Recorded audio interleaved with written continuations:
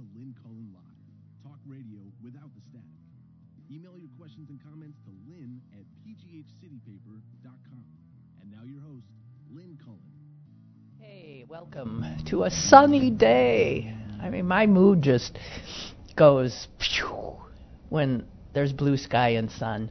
I don't care if it's colder and my nose is running, but it's just, wow, what it does for your psyche.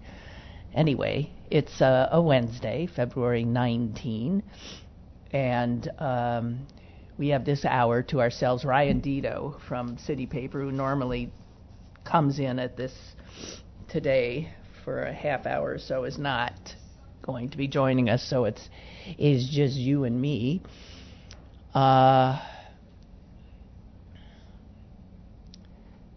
I don't know. Where do you start? Dang it. You know, in journalism, the big thing is knowing what the lead is.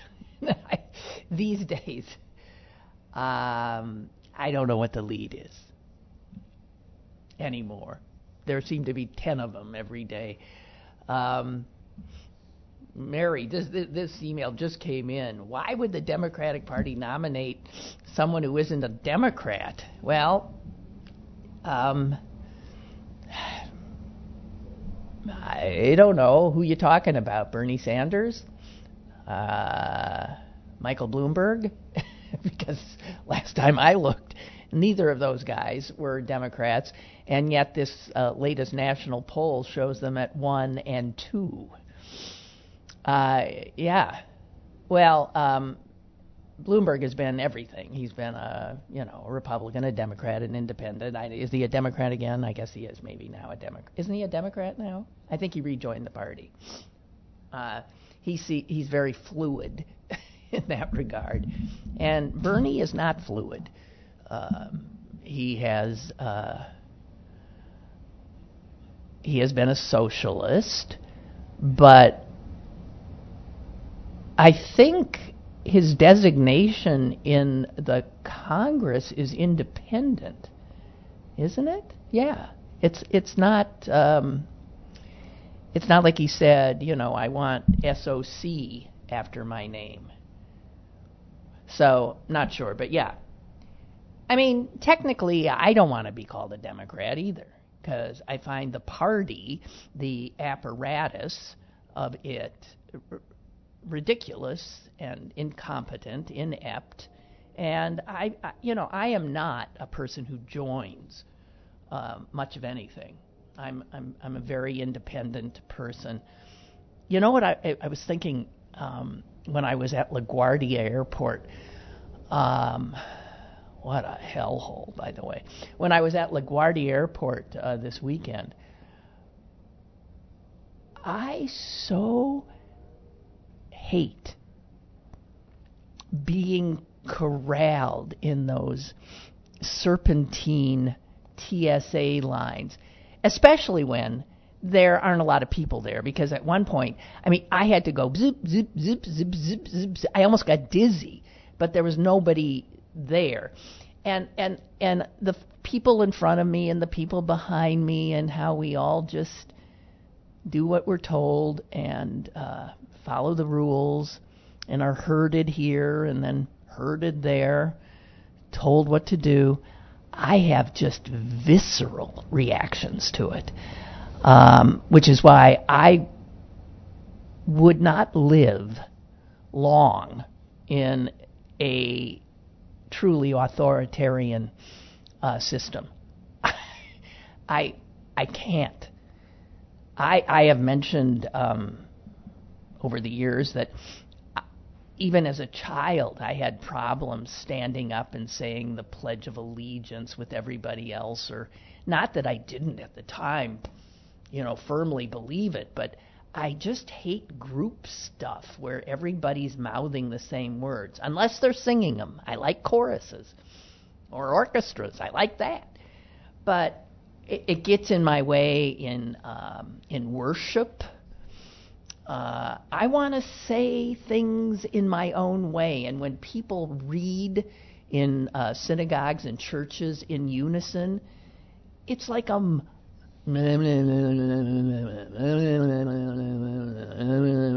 that's not how I read, and it drives me nuts.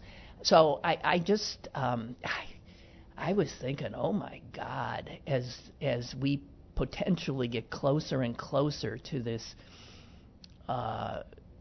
much more controlled and controlling environment, thank God I'm old, because I don't do well.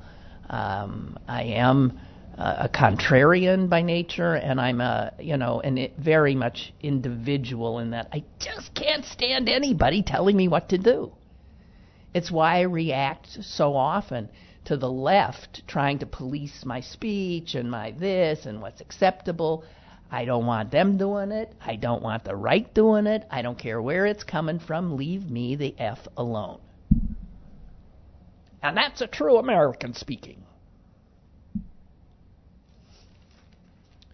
Anyway, what was I talking about?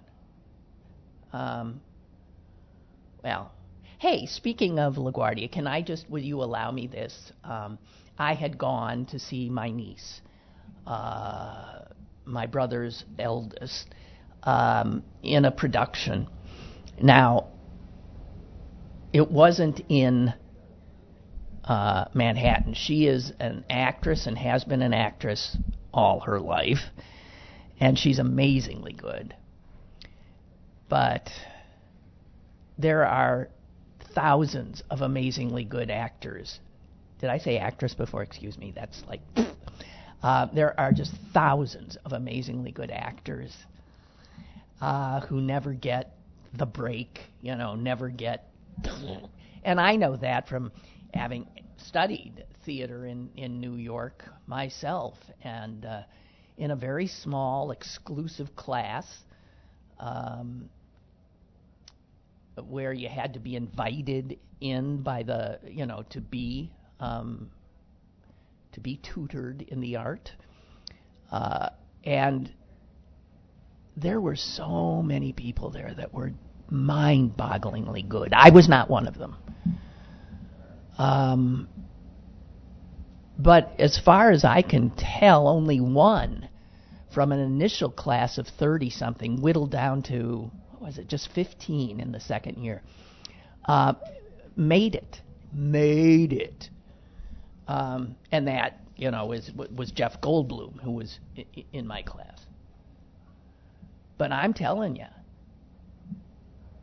while he was clearly extraordinarily talented, I don't think he was the best actor. He's just the most multi-talented guy. Anyway, so this is to say that my niece's play was not on Broadway. It wasn't even off Broadway or off Broadway. You literally had to cross the Hudson River to see her play. Now, it turns out, and my geography's never been great, but, the Hudson River, the river that Sully Sullenberger landed that U.S. Air jet on, separates Manhattan from New Jersey. And the theater that my niece was in is directly across Midtown. And when you go directly across the Hudson River at Midtown, you end up in a place 10 minutes later. I mean, it was quicker to get there than it would have been to get to Broadway, I think. Bang, you're in Weehawken, New Jersey. Now, what do you know about Weehawken? God knows I'd never been there. I'd heard of it. First of all, it's a lovely town where tons of people who work in New York City live, and the prices there for an apartment have been driven sky high like Manhattan prices, because it's just unbelievable what it costs to live in that area. Unbelievable. Anyway, so it was Weehawken, and it turns out that right near the theater is a piece of land, and it's called the Weehawken Dueling Grounds. It is where Aaron Burr killed Alexander Hamilton. Right there. And I hadn't known, because I just don't know my history that well, that Alexander Hamilton's son had been killed just a few years prior on that same plot of land, because he was honoring someone who had besmirched he was honoring his father. He was defending his honor. So Alexander Hamilton and his son both died right there. Now, why would all these Manhattanites, and at the time, row across the Hudson River to shoot at each other? Well, because dueling was illegal in New York, but it was not yet illegal in Jersey. So, before they killed each other or tried to kill each other, they, because they cared about the law, would row across the Hudson and climb these cliffs, because there's cliffs there, up to the dueling ground. Weehawken. Well, I just want to say this. My niece was starring in Hamlet. It was a production of Hamlet. She was Hamlet. It was not an all-female cast. It was simply that the company had worked with her in the past, and when they were going to do Hamlet, they just said to her, "We want you. We're not auditioning anybody. We want you." And boy, were they right. I'm not kidding you. I've seen Hamlet. I saw Richard Burton do Hamlet live in 1960, probably 4, on Broadway. And I swear, my niece was every bit as good as he was. But I just have to tell you that I just got a review from somebody who reviews all these smaller companies of wondrous actors all in and around New York. And I just have to, out of pride, just read a little teeny bit of it. The reviewer says, large news organizations in New York rarely send their critics across the Hudson to check out what's going on in New Jersey and other satellite states. But there is gold to be mined in smaller, less well-funded places that perform magic on low budgets. That's what I'm here for. And one of those places is Hudson Theater Works, a small, passionate, tenacious theater company located in Weehawken, just a stone's throw or a 10-minute bus ride from Midtown. This is the first time I've seen their work, but I've been hearing about it for some time now. I'm sorry it's taken me so long to get there. Well, then they just go on to rave about it.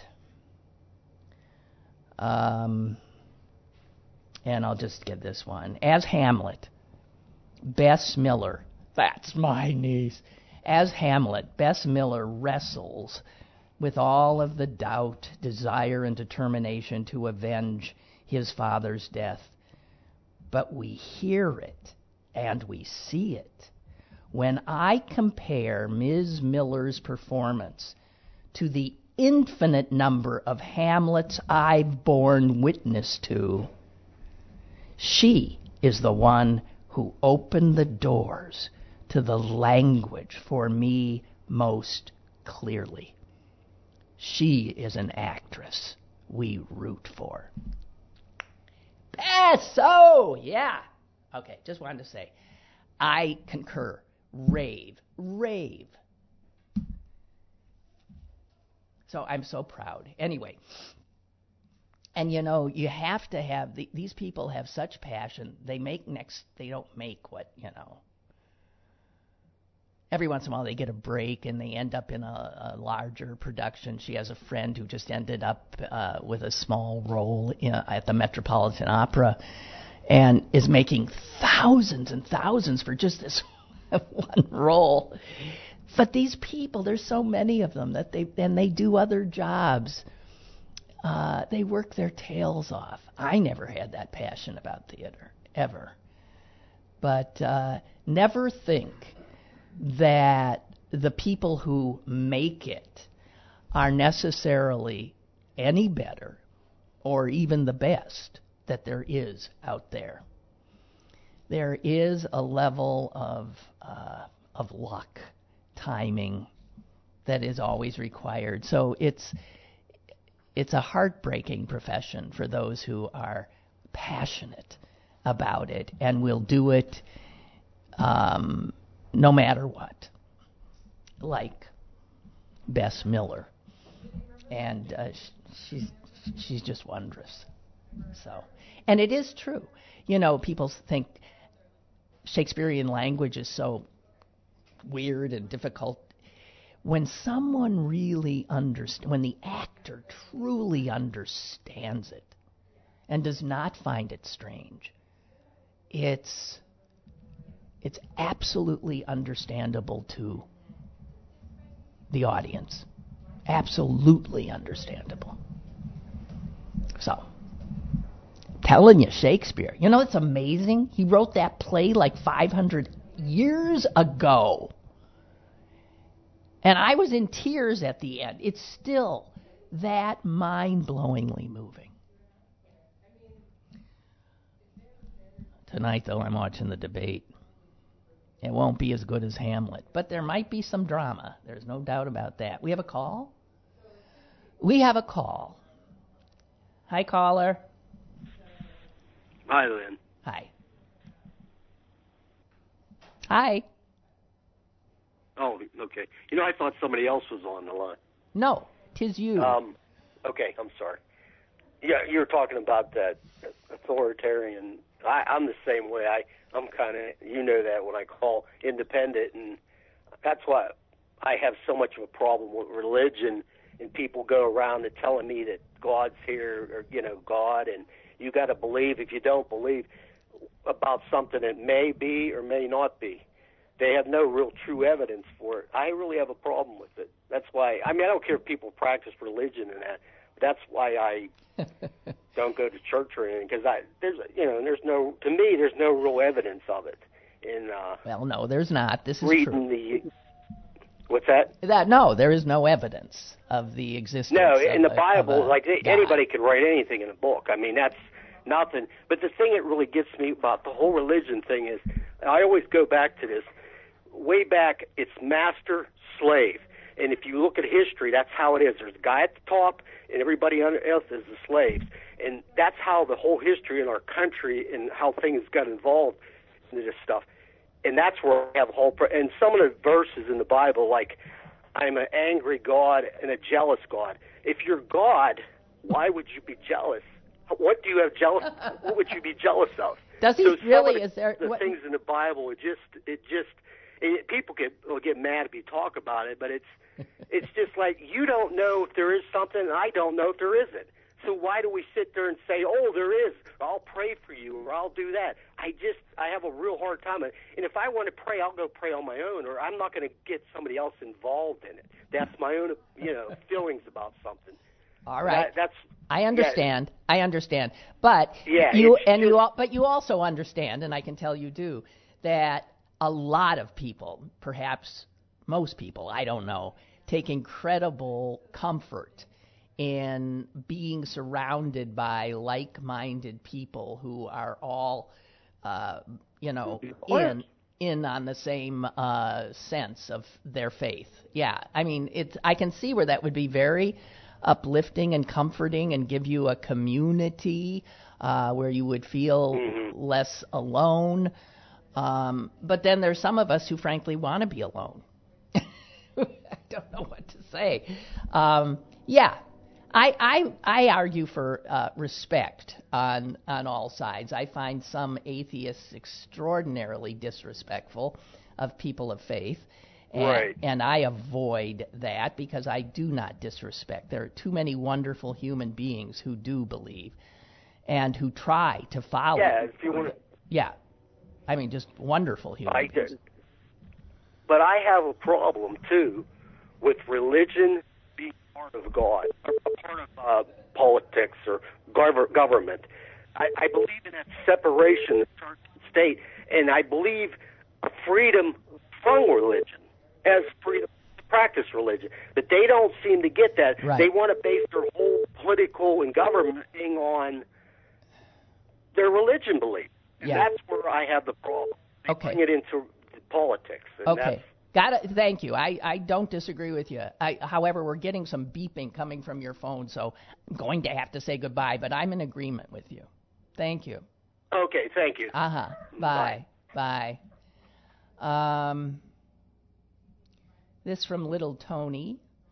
Lynn, I hear that Bernie's press secretary calls questions about Bernie's health a smear campaign.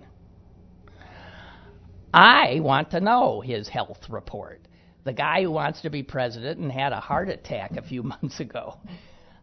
I would agree with you. I think he definitely owes us that, and he's backing away, ain't he? He's not letting it out. I look at Bernie and see Trump's second term. Oh, God. Hey, Tony, I hope I'm wrong. It does not fare well for Sanders if he keeps his health report secret. I hope he is well, but he's still 78 years old. Yes, he is.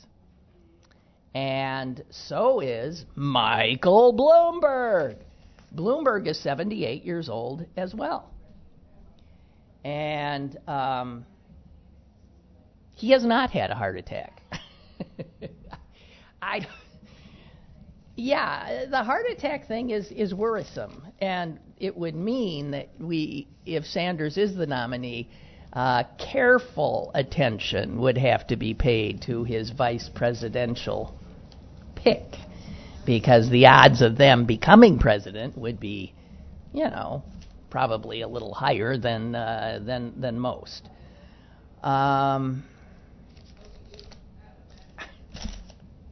You worry that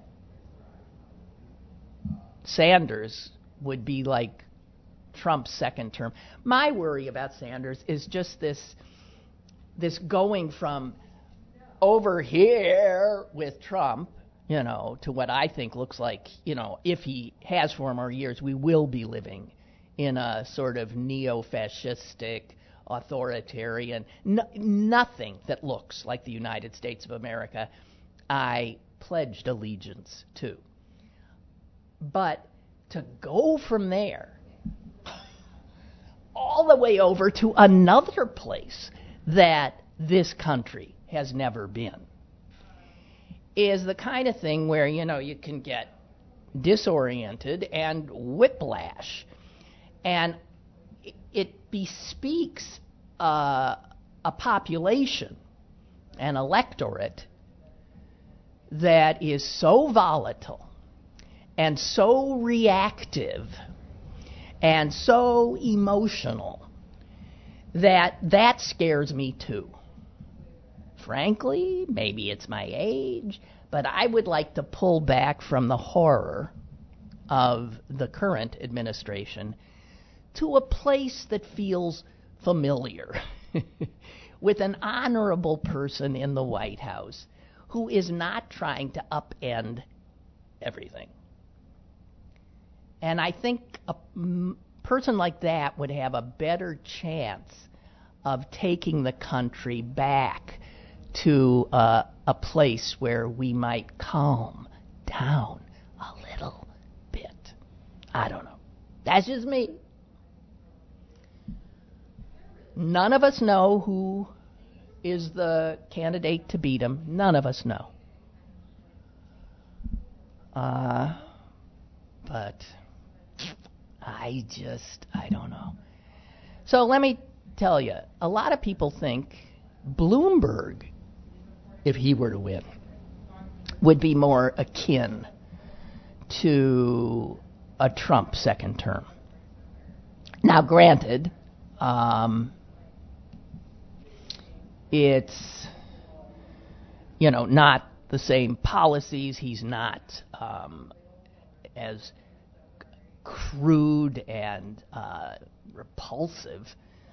But a lot of people, and you can read this stuff all over the place, a lot of people are writing about Bloomberg, warning that he has these Trumpian qualities. Of course, there's a lot of people out there writing the same kind of thing about Sanders, that he is an outsider, he is loathed by the elites in the party, he's probably unpalatable to huge segments of the electorate, it's his way or the highway, blah, blah, blah, blah, blah. You can see that with Sanders and seeing some, Trumpian qualities. But I came upon this today, and it was written in, who this guy is, in The Forward, which is a magazine, a newspaper of over 100 years duration, that started as a Yiddish language paper, Der Vorwärts, and is still going strong and does some really, really good journalism. And they have this thing. It's not their editorial belief, but it's an opinion they wrote.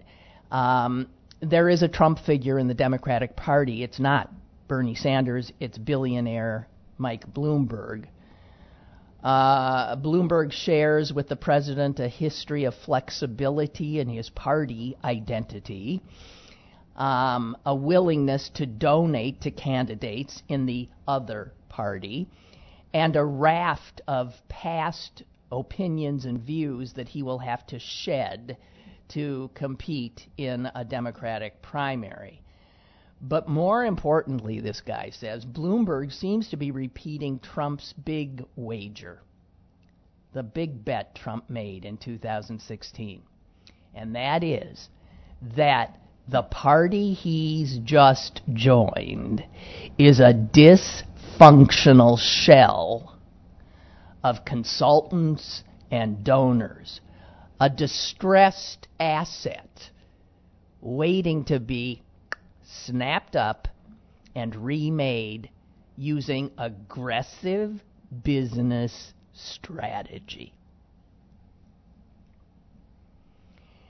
While Trump, let me give you a little more of this because I think it's interesting food for thought. And again, I am not necessarily agreeing with stuff I'm sharing with you now, and from now until. But I think we got to get as much sort of information and opinion out there as we can, because we're all going to wrestle with this vote. While Trump's hostile takeover of the Republican Party started as a media campaign bypassing the party gatekeepers, Bloomberg has pretty much done the same. His campaign spending, where did I see today? He's already spent over $400 million. Almost $500 million. And he doesn't even miss it, I don't think. His campaign has been so lavish that it has sucked up talent and resources from down-ballot races, causing worries that Democratic candidates will be damaged. It's hard for cash-strapped state parties or young field organizers to turn down the sums of money Bloomberg is dangling. And it's also hard for a lot of organizations who have benefited from his largesse and his wealth to turn around and then oppose him. And they go on to talk about his social media campaign, unprecedented, the scale of it, dominating the attention of those people who are not like us, in that they don't watch day by day, live, breathe, feel that they have to stay on top of what is happening. No. The social media onslaught that Bloomberg has unleashed is dominating the attention of less engaged voters. So if Trump broke the rules for how candidates use free media, getting CNN, MSNBC, ABC, CBS, everybody, Fox, to just like drool, they covered beginning to end his speeches, his rallies, when they didn't do that for Hillary Clinton. So Trump didn't have to spend money. But Bloomberg doesn't need free media. And so he's overpowering everybody else, much like Trump did with free media. In this way, this author says, Bloomberg is poised to repeat the second element of Trump's success, brushing off a history of positions that are toxic to Democrats. Trump overcame a history of donating to Democrats, supporting abortion, just like that, just a 180. And Bloomberg is similarly doing that. He's given about $18 million in the last 8 years to Republican candidates, including Senator Toomey right here in Pennsylvania. And in a period where Democrats have shown greater concern for inequality and labor rights, he has not been a friend to labor unions. He regularly opposed minimum wage increases. Now, all of these things he's changing now, you understand. Like Trump, he's doing a about-face. The stop and frisk. I'm so sorry, I was not right. He's going to disown all of that. Even sexual harassment. Bloomberg's company has been the subject of nearly 40 lawsuits from 64 women. Now understand, I didn't say Bloomberg himself. I'm saying it's a company. Now, it's also a company that employs something like 18,000 people, okay? And there's a lot of women who allege that it's a real boys' club. How shocking. Of course it's a boys' club. A financial news company? Are you kidding?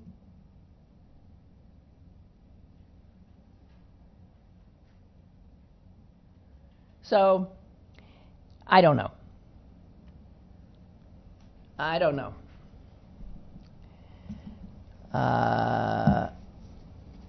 He ends thusly. Oh, this guy is a Lutheran pastor. The guy who wrote this, Benjamin Duholm. I'll give you his last salvo here. In 2016, some conservatives warned that nominating and electing Trump would validate liberal claims that Republicans don't really care about all the things they cared about, but really are primarily motivated by racial and gender resentments. A Bloomberg nomination would be evidence, perhaps, of a similar critique of the Democrats, that for all the stated concern by Democrats for racial and gender justice, the perils of inequality, the dangers of money in politics, it's really the Democrats really are just a vehicle for advancing the economic interests of upper middle class white liberals. Bloomberg was able to use his wealth and policy choices to dominate a heavily Democratic city for over a decade. And now we'll find out if a national electorate will accept the same deal. I think it's an interesting piece, and hope you didn't mind me sharing it with you.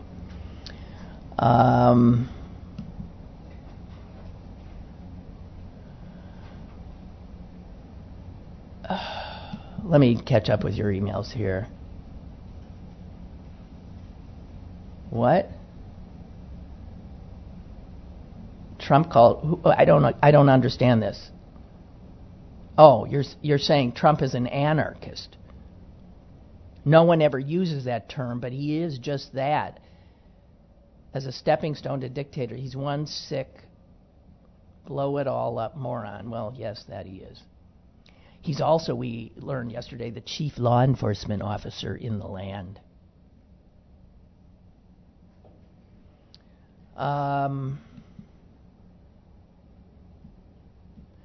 Milton has posited, I said this yesterday, I wondered, if Bernie in 2020 is equivalent of McGovern in 72. I think the potential is there. But, I mean, it wouldn't be that.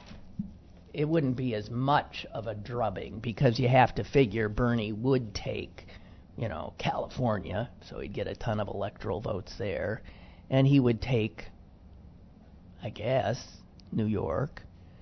I don't know if he'd take Pennsylvania or Wisconsin or Michigan. I don't know. So I've avoided the last few debates, but this one tonight, gotta watch. Gotta watch. The New York Times editorial says this: you've seen the ads, now see the candidate. And saying, if you've tuned out of these debates, you want to tune this one in.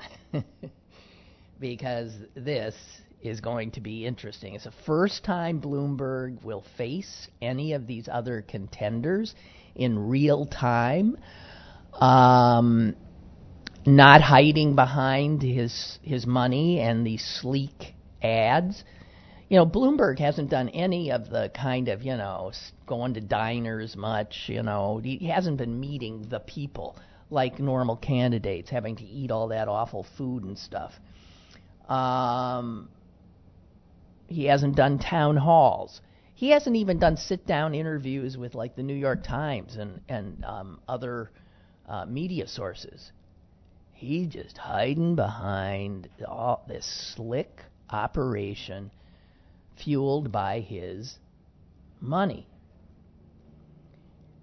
And he's focused on March 3rd, which is Super Tuesday, where a number of primaries occur. And that's where his spending has been focused, on those states.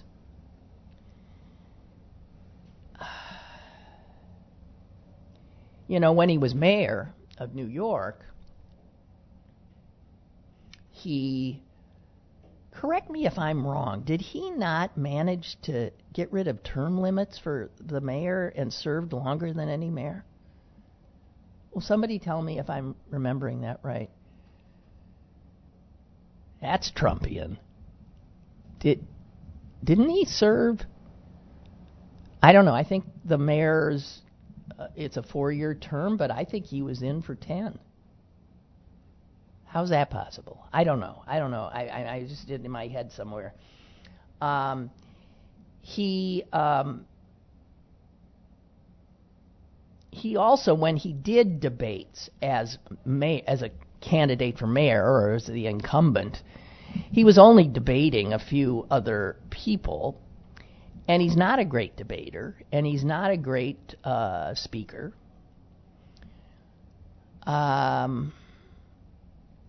He, like Trump, is a man who is used to being obeyed. And so he doesn't take criticism very well. I don't know. I think this is going to be interesting. That's all I want to say. He's going to be interesting.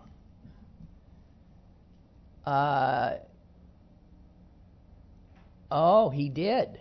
Bloomberg did. He changed the law so a mayor could serve 3 terms. He must have been mayor for 12 years.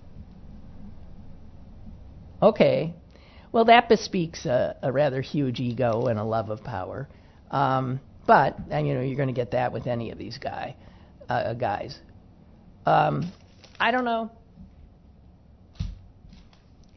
The other thing I want to note, just because it's so mind-blowing to me, is that the fact that this most recent poll shows Bernie Sanders in the lead, and the second place is Michael Bloomberg. I gotta tell you, those are 2 Jews. And let me tell you, that is mind-blowing to a Jew. A Jew has never been nominated for the presidency by either party. And only one Jew has been on a ticket, and it was a losing ticket. That was Lieberman.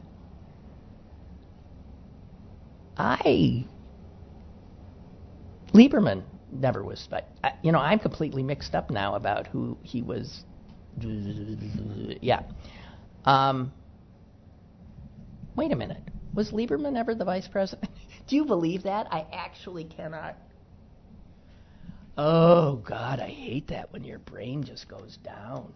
I hate that. This is what happens when you're old. Of course, it happens with a lot of young people, too, who don't even know the stuff in the first place so that they can forget it. But I increasingly find that frightening. That's why my brother wrote that book, Losing It, because he was so freaked. He was on the ticket with Gore. That's right. I couldn't think of who the hell was he on the ticket with. Yeah, he never was vice president. So the idea that, I don't know. And let me tell you, in an era of growing anti-Semitism, you got to wonder if that's a smart idea. I was talking yesterday about all these polls that ask Americans, would you vote for a black person? Would you vote for a woman for president? Would you vote for a homosexual? Would you vote for a Muslim? Would you vote for a Jew? I think there'd be a lot of people who'd say, are you kidding me? No. So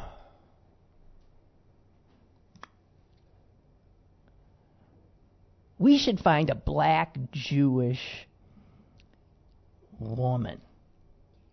Huh? Oh, black Jewish gay. Thank you. Woman. I know they're out there. We could just cover all of it in one swell foop. All right.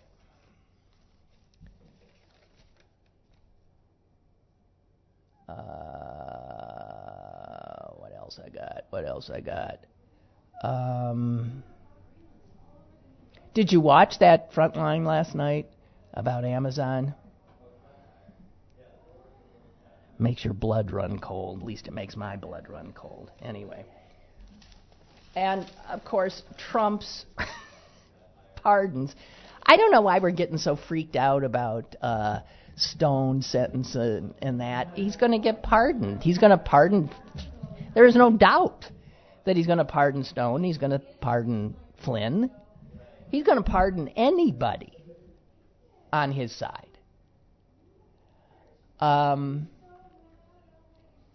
And the pardons yesterday and commutations are just, they're so funny.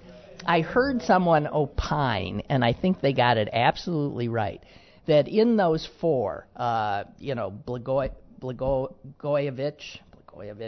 DeBartolo, Bernie Carrick, and Michael Milken, those are 4 guys, 4 white guys, whose crimes Donald Trump would see as business as usual.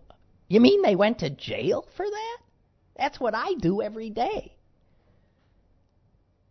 He can no more understand why Blagojevich, who tried to make money off of, his power to appoint someone to a Senate seat. Oh, you're here? I'm here if you want me to join. Do you have anything to say? Apparently not. Don't I always? Do you have clean teeth now? Yeah, clean teeth. Your teeth are very clean. All right, can we get him on? We'll have to put... Come on, Ryan. Okay. Come on in here. Anyway, but these are all their crimes are things that Trump would do without even blinking. DeBartolo, and of course, he was canoodling with another crooked politician, Edwin Edwards, who did time, too, governor of... Hello. Hi. This is the first time in, how many years has it been? I have it here somewhere. It is the first time that there has been no governor of Illinois in jail since 2007. Isn't that wow, amazing? Make America great again, am I right? Yeah, seriously, because they let Blagojevich out last night, I guess. Yeah. They opened the doors. He's and got gray hair now. Yeah. Right. Oh, all that hair is now gray. Yeah, still thick, though. Yeah, he's got a nice mop. Really, yeah. But, Michael Milken, come on, John Bonds. I mean, DeBartolo, he was just trying to get for a casino. The former owner of the San Francisco 49ers. Yeah, my favorite football team. Yes. Yes. Well, we sort of liked him here. He was always covered a lot here in Pittsburgh because he's from Youngstown. Next door. Yeah. And then Bernie Carrick, who has to be like the most vile human being. Bernie Carrick was Giuliani's chauffeur. And Giuliani made him the police commissioner.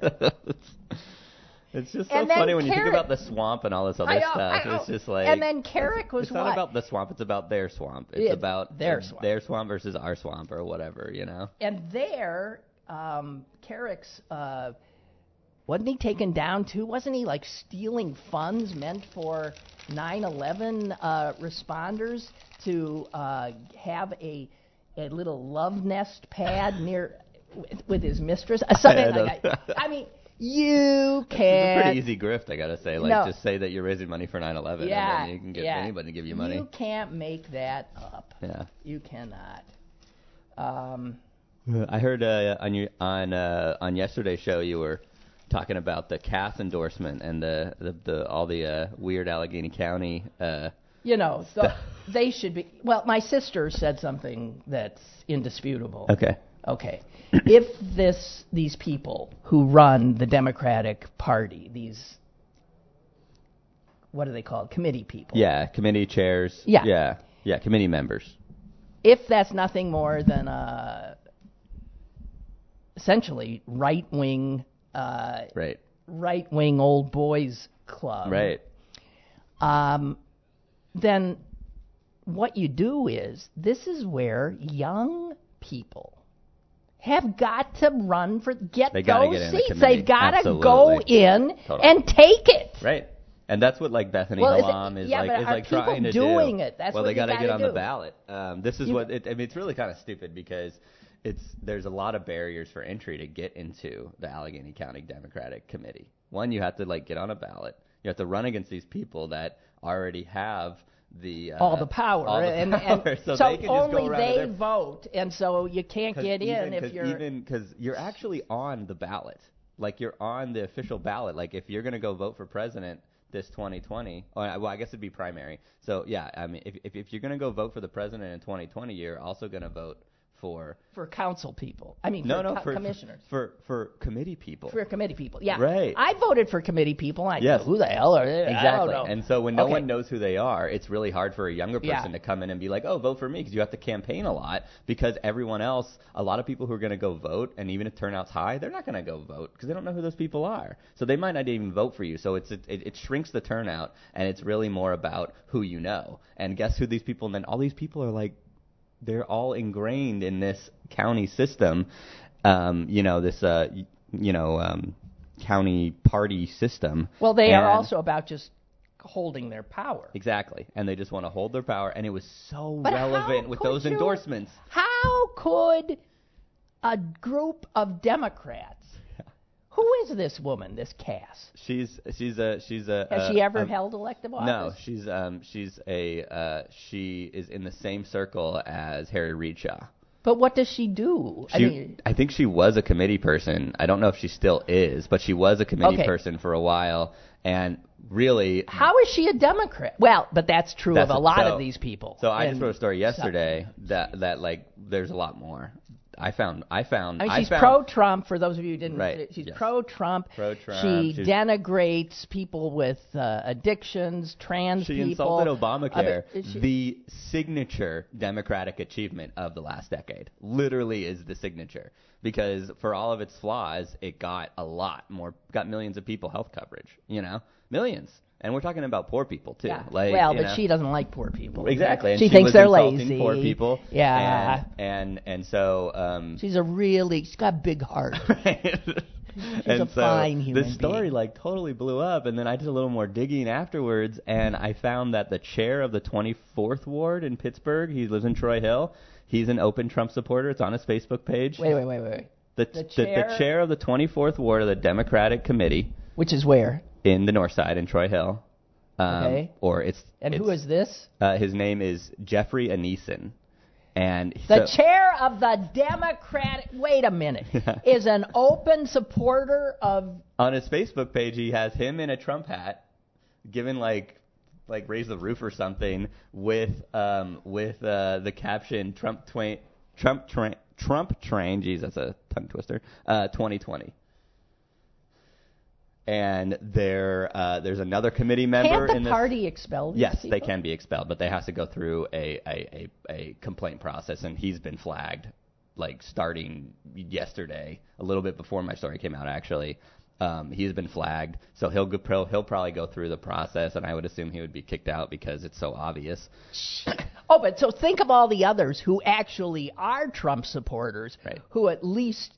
first, they might not have social media Facebook pages, exactly. Facebook pages, yeah. But I'm telling you, when I first moved here, I was so stunned by what passed by the Democrats, because I said, where I come from, these guys would all be Republicans. Right, and it's so crazy because I think about this even on a macro level of the whole area. Because that's true. Because there's this feeling that Democrats always have to play Republican, basically. They have to worry about the Republicans. We have to worry about how the Republicans are going to vote. We have to worry about those independents and conservatives. No, this feels like it's more of an indoctrination that's been within this Allegheny County Democratic Party for decades, that they're just conservative Republicans. And they just are in the party and they have their club. They are Democrats for one reason and one reason only. Because they support labor unions, because that right. is But even where some Republicans are starting to do that, though. So it's weird. It's just get out of the party and let the Democrats control the actual party structure of the county, And Bethany Hallam she's got the signatures, so hopefully they'll have a mandatory meeting where they have to vote on stuff and they can make some big decisions. But it's been hard. They haven't had a party convention since 2008 when Jim Byrne was the head of the county state party. County party. County and state, actually. Yeah.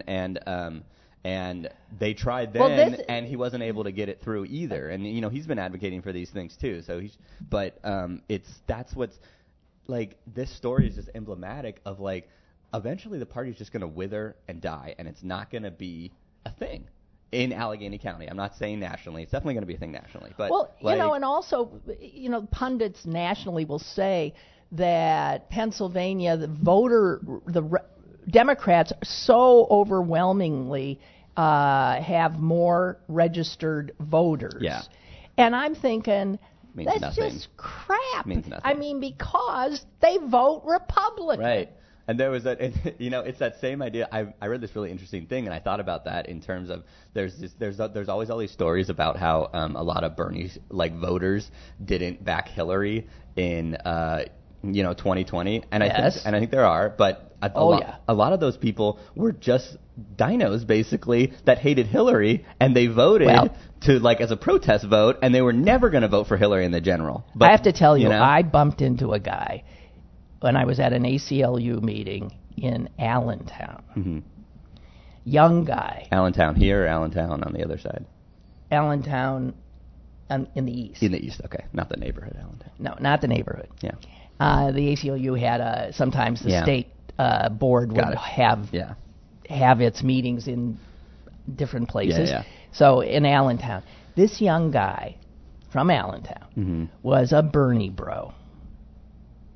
And I couldn't believe he told me this, that he admitted to it. Yeah.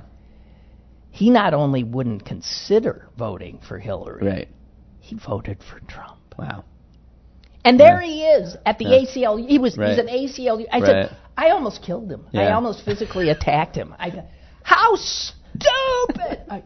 Right, but I'm saying is that there's also a fair amount. I'm not trying to discount that, but I'm saying is that the larger number is likely people who, like Heather Cass, who would never vote for Hillary, and so they're registered Democrats, so they have to vote for Democrats in the primary. Who are they going to vote for, right? Well, that's right. They pull it. Well, I don't know. That's definitely a part of it, though, because why did West Virginia, it happened in West Virginia, too, right?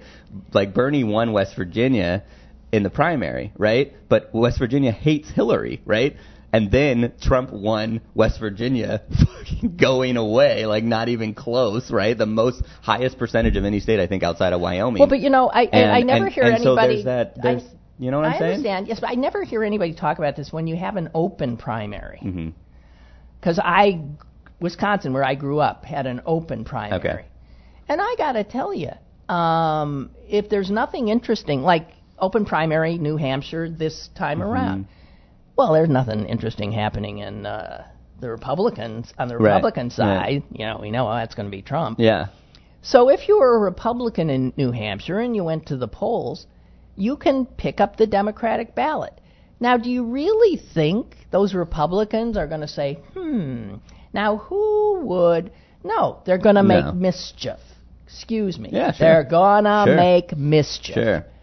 Which is frankly why I'm not in favor of open primary. I don't really want open primaries either. I made mischief any chance I could. Right. I did. Why, of course you would. Right. Saddle the party you don't want with somebody you think you can't win. Right. So I just want to say that I think a lot of Bernie votes in New Hampshire are Republican votes. It's possible.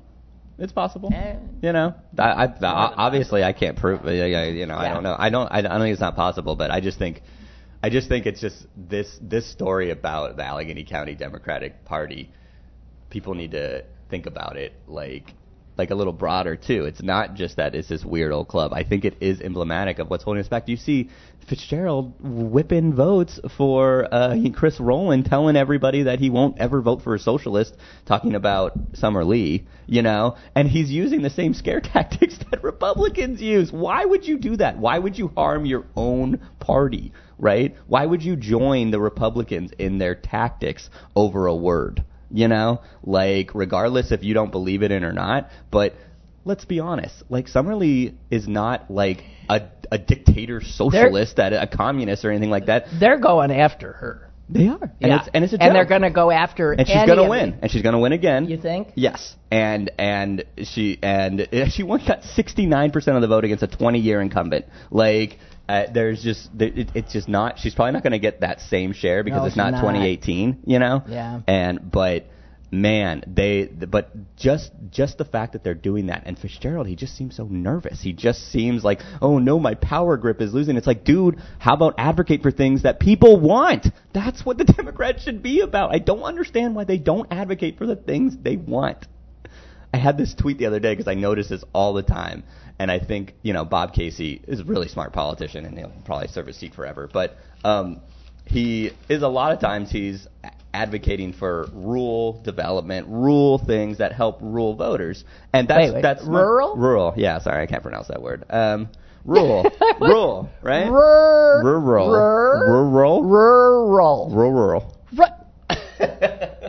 Anyway, so he's advocating for these things. It's so smart. And I'm just thinking, like, man, I think there are a lot of voters that live, like, in the city of Pittsburgh or in Allegheny County, not a rural area, right? It's a suburban area. And they're like, man, I'm so glad that Bob Casey is advocating for the voters that don't vote for him. You know, it's crazy though. Like, why don't we have politicians that advocate for the things that we desire? That's the thing about Democrats. I don't understand. Right? Is that not weird though? Like that, like we're like, oh no, help the other people. It's like, don't you want to speak up for the things that you're passionate about? Don't you want your politician to back the things that will really help you? But a senator represents totally a state. Yeah. How often does Pat Toomey advocate for things that urban residents want? Yeah, right. Well, this is the imbalance that I'm talking about, though. It's a rhetorical thing. It's just interesting to me, you know. Well, we're out of time. That was a quick one because I came in late because of my stupid teeth. Well, they're clean. Yeah, they're clean. Don't you keep like rubbing your tongue around them? No. No? No. Oh, it feels so good. They're so smooth and white and all that kind of stuff. Mine aren't white, though. Yes, they are. They look very white right now. So, thank you, Ryan. Okay. And thank you, guys. And I'll be back tomorrow because I got nowhere else to go. Bye.